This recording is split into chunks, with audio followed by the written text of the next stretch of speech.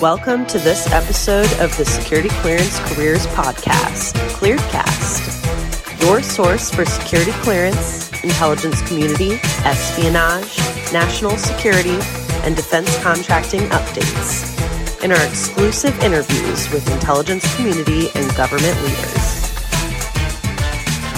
Hi, this is Lindy Kaiser with ClearanceJobs.com, and welcome to this episode. We know that the state of the security clearance process is constantly changing. Jason Miller, PAC PMO, said earlier this year that this year would be the most significant year for personnel security and vetting reform. We've kind of been tracking that over at ClearanceJobs.com with all of the Trusted Workforce 2.0 initiatives. The state of security is certainly evolving, it's changing, and we're also coming up against a lot of workforce issues with the Great Resignation. On all of that heady note, I am so thrilled to be talking with Lisa Reedy. She is the VP of Security at GDIT, has been with GDIT for a number of years. She's also the chair of the Industrial Security Committee with AIA, and again, has just been working in around this industry for so long, brings a wealth of knowledge, has admitted that she does not talk to a lot of people publicly about these topics. So we are glad that she is willing to chat with us. Lisa, thank you so much for being on the show and for chatting with me today. Thank you, Lindy. I really look forward to this opportunity. Thanks. So we recently did an article on clearance jobs and talked about how the total number of clearances is going up. That's just a number that we kind of track over at Clearance Jobs. Thanks a lot to DCSA's progress improving security clearance vetting times. We're getting more people funneled into this, but the actual in-access population is going down. So we've been a part of a lot of conversations and speculation around that. Is it COVID-19? Is it the Great Resignation? Is it the graying of the workforce? Data cleanup with JPass to DIS? Kind of talk about the size of the cleared population. Is that something that you look at or consider in your role? Is that a trend that you're seeing, or do you think there are any factors that play into the size of the cleared workforce today?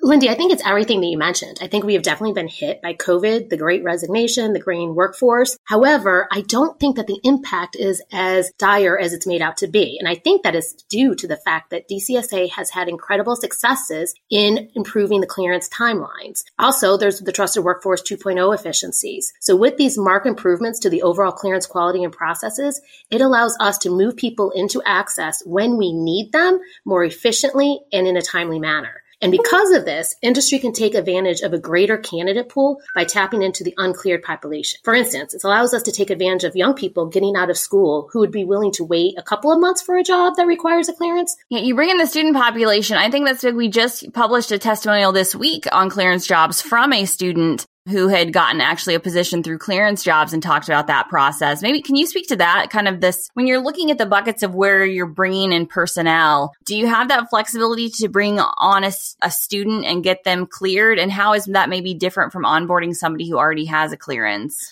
Well, it's not just the students who we can onboard from the uncleared population, but in speaking with students, it is really important that we educate them. We go to a lot of different job fairs at colleges, but we educate them on the clearance process. And actually, that is true for anybody who's coming from the uncleared population. I think knowledge is key for them to understand what it takes to go through the process and to be prepared. Because as you know, it's a very long application to fill out. Helps them be prepared to fill it out correctly, to be able to work through it in a much more efficient and better way. I think that ties into the piece that we talk about at Clearance Jobs. Sometimes we get a lot of pushback. Do people really want to work in these careers, these national security careers, when they can go work for Meta or another commercial sector company? Do you have any thoughts on that? I think working in a job that requires a clearance is kind of, to my opinion, second to none. I've been in it for over 25 years. There's something about the patriotic values, the sense of duty, and the strong feeling of pride you get. However, I realize it may not be for everybody, but I think there's a lot of people who may not realize that they could be part of that. And maybe they look more to the commercial sector because they don't think that they could get a clearance. And there's so many ways to be able to go through the process again and to be able to help them understand what is needed and to be able to go through the clearance process. And given that the clearance now, you can get an interim clearance within a matter of weeks and final clearance 2 to 3 months. So that is very different than we were years ago.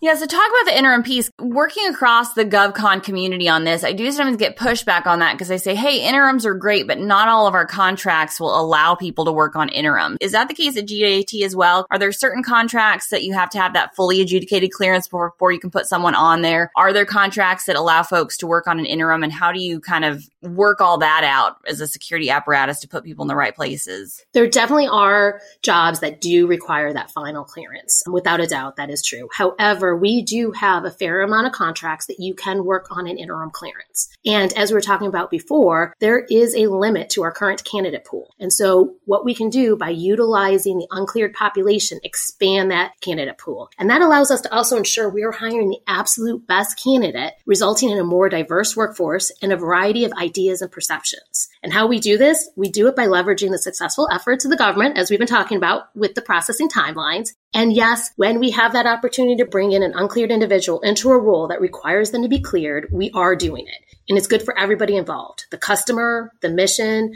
the candidate, and yes, GDIT too. And at GDIT, we believe that having diverse perspectives makes us stronger as an organization. And we believe that employees, hence the missions they support, thrive when a person can bring their whole selves to the workplace every day. And innovation happens when diverse people come together, and we want to bring to our customers and communities the very best that we can. So by being able to expand the candidate pool, we are better able to build this diverse workforce and support our customers. Now, when we are working with a candidate who's never received a clearance before, it's important, again, as we talked, that they have a clear understanding of the process, and especially the fact that obtaining a clearance is a review of the whole person. Let me expand on that, if you will. Under the whole person concept, an adjudicator, the government official who's reviewing the security clearance case, will evaluate the individual's eligibility for a security clearance by considering the totality of his or her conduct in all relevant circumstances. Most of the time, no single issue will prevent a person from getting a clearance. And remember, getting a clearance means you are deemed responsible and trustworthy to handle national security information, not that you never have made a mistake. Bottom line, we don't want people opting out just because they don't think they will get a clearance. So if we think that we have found the best person and they are from the uncleared population, we are going to go forward to try to make that work. Again, not all contracts can do this, but we have a fair amount of contracts that do allow for interim clearances, and interim clearances can be obtained in a matter of weeks. So to me, that's a win-win for everybody. Man, Lisa, I feel like I've met my match with your passion for the security clearance process. This is me as well. I so care about this industry and putting the right people into it. I do think that there are people who want to pursue national security careers. I think that that education piece that you hit on is huge. If people understand the opportunities that they will get, the unique workforce that they will get to be a part of, and then realize that piece too, that the security clearance process is not a perfect person process. It is honestly a process for the persistent and the people who are willing to do it, right? Only there is the education piece of, yes, you will have to fill out the 130-ish pages of the SF-86, but it's not as invasive, I think, as a lot of people think. It's just a lot of paperwork. And I just think that's so key, understanding that if you are willing to put in the effort, this is a great career for you. But yeah, I mean, is GDIT finding success in finding people and getting them through that process with your college outreach or just outreach into uncleared populations? And then, yeah, do you have any maybe tips on the education piece? What takeaways you would want to give to people saying, hey, yes, this is what I wish you knew about this process before you started?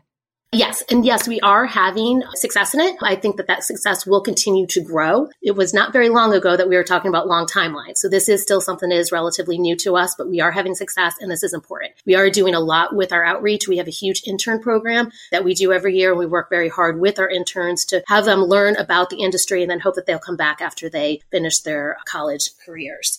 As for the education piece, to me, the more that you can do to explain the process to an individual, and you have to always realize that they really are starting from ground zero, the better off you are. So as you mentioned it, the 130-page form, and you're putting out all of your information and having them feel comfortable that their information isn't being spread around the organization. It is used for the purposes of getting a clearance and given to the government for their investigation, and that they can share with the security officer if they have questions on things, if they want to be able to put information down. And I say, as long as you're not a threat to anybody, it's kind of like talking to your priest. You're saying that information to them. They're not going to go spread it around the organization. It really is there to help them get the paperwork in so that the government can do the investigation and then move forward with the decision and hopefully determine that they're trustworthy and responsible and be able to have a career in this. Yeah, and then definitely look to other resources too. I think for clearance jobs, one of the things that we really love is answering some of those questions. Your security officer is always the best person to talk to if you have a question, but the internet does exist now, which is like, remember when you had to fill out an SF-86 pre-internet, pre-Google search? I mean, I feel like that would have been stressful. Now you can go back. Doha publishes all of its cases. I think Doha is a fantastic resource, and we put those in layman's terms over at Clearance Jobs. So if you're wondering if someone like you, quote unquote, could get a security clearance, there is actually some more information out there that you can find, and you can look up cases and you can see what's going on out there, and you don't have to have this shroud of mystery around the security clearance process. And then, like you said, your manager and your security officer are different people, and the SF-86, what you put into the EQIP or eventually EAP is not, going directly to your boss. It's going specifically to the government to be a part of this process. I think that's something that's worth people knowing. So we're kind of talking about misconceptions. Are there any other misconceptions about the clearance process that you think applicants or candidates should know about? Well, I think you kind of touched on one, going to talk to Doha. I think that's a great idea, be able to have people go and look at some of the other cases. And what they'll see is that one of the greatest mitigators is time. So again, the clearance process is not a pass-fail. So it's looking at whole person concept. So if there was something that happened in your past, and it's been a long time and you're a different person, then a lot of times you'll see things like that are mitigated and that's no longer an issue. So I think that's a great idea to recommend for people to go there who may have some of those concerns, and they can see that how things are mitigated. The other thing is that comes to mental health. I think that is a topic that has been coming up more and more recently. And I can't stress it enough that reporting and getting treatment for mental health is a positive. It's a sign of sound judgment. The U.S. government and companies are putting significant efforts into removing the stigma of mental health treatment and having people realize that it's not about the illness, it's about getting treatment. And you can still hold a security clearance, that you just need to make sure you report it, you get the treatment, and then we all move forward in those cases. Yeah, I think clarifying the changes around mental health are big. I know GDIT has had a big push around that. I haven't even had a chance to fangirl out my GDIT. I got a GDIT yoga mat, Lisa. Oh, that's awesome. I love it. Have you gotten one? I feel like I'm basically I almost work for the company at this point, because I was doing yoga outside with my GDIT yoga mat from a recent event. You really had the wellness push down, and I think that's so important in national security. We're all kind of coming off of this post-COVID, whatever that is, a lot of stress and anxiety and anxiousness, and just knowing that, our employers, they tout the line of belonging or bringing your whole self to work. And some of that is, it's okay not to be okay, right? As GDIT would say. And so providing information about that also applies to national security workers. We are whole people, a microcosm, have the same problems that other people do. And seeking counseling or proactivity around any issues is always, like you said, in the adjudicative guidelines, one of the biggest mitigators. Okay, so I can tell that you are a fellow fan of all things security clearance wonky policy. So I have to talk a little bit about Trusted Workforce 2.0 before I let you go, because we're kind of pushing the narrative a little bit, but a lot of the undercurrent is taking place behind the scenes. So continuous vetting, though, is fully rolled out. I know there's updates to the kind of investigative guidelines being pushed out and a lot of things happening. Kind of what is your pulse point on Trusted Workforce 2.0 and how you're seeing the impact of it as a security professional? I am a huge fan of Trusted Workforce 2.0. I think it is moving in the right direction. It is obviously going to take time for it to be completely, fully rolled out. But the fact that we are having people in continuous evaluation and being able to check on them continuously versus the check every 5 years or 10 years if you had a secret clearance is a huge step in the right direction. It makes the mobility of people so much easier. Once they're in the trusted, vetted workforce, for them to be moving around into other areas is going to be advantageous, because that is what it is about. People want mobility. People want to have different job changes. And this is a way for that to be able to happen. Yeah. And I think, like I said, we see the continuous vetting piece. I think it's a lot of it's happening, behind the scenes. So you're seeing it's not necessarily very transparent to candidates, correct? Like as they are enrolled in continuous vetting. Do you think that will shift, or is that a part of maybe the Trusted Workforce 2.0, the fact that things haven't broken yet, right? Like they've been able to make all of these changes. It's been a pretty seamless process for candidates. Would you agree with that? I would absolutely agree with that. And I think that if it's working well, it's going to stay seamless to candidates. Because in all honesty, you get enrolled into the different feeds of information that are coming in. And if there's no information coming in, there's not much going to come back out for candidates to do. However, if something does hit and there are some questions, the security officer is made aware, who reaches out to the individual, whether they be a candidate or whether it be an individual who's been working for several years and who's enrolled into continuous vetting. They ask them the relevant questions, get the facts, and submit it to the government for adjudication and for review of it.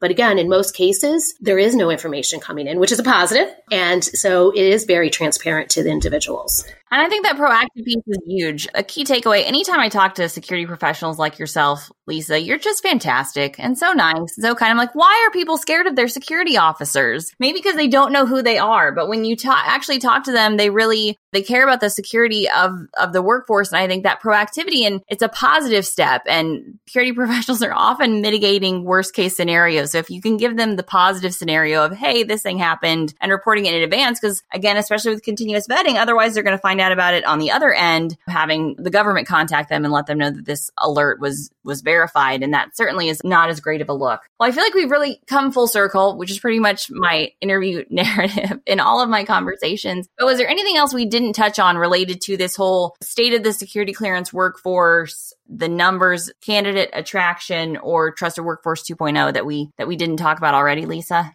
I think we hit on just about everything. I just really would encourage someone who would like a job or career dealing with national security to not be intimidated by the fact it might take getting a clearance and to be looking into it. Perfect. I love it. I can talk to you. Our interviews can go super fast, Lisa, because you are a fast talker, just much like myself. So thank you so much, Lisa Reedy, GDIT and chair of the Industrial Security Committee at AIA. Thank you so much for joining me on the show today. Thank you, Lindy. It's been a pleasure.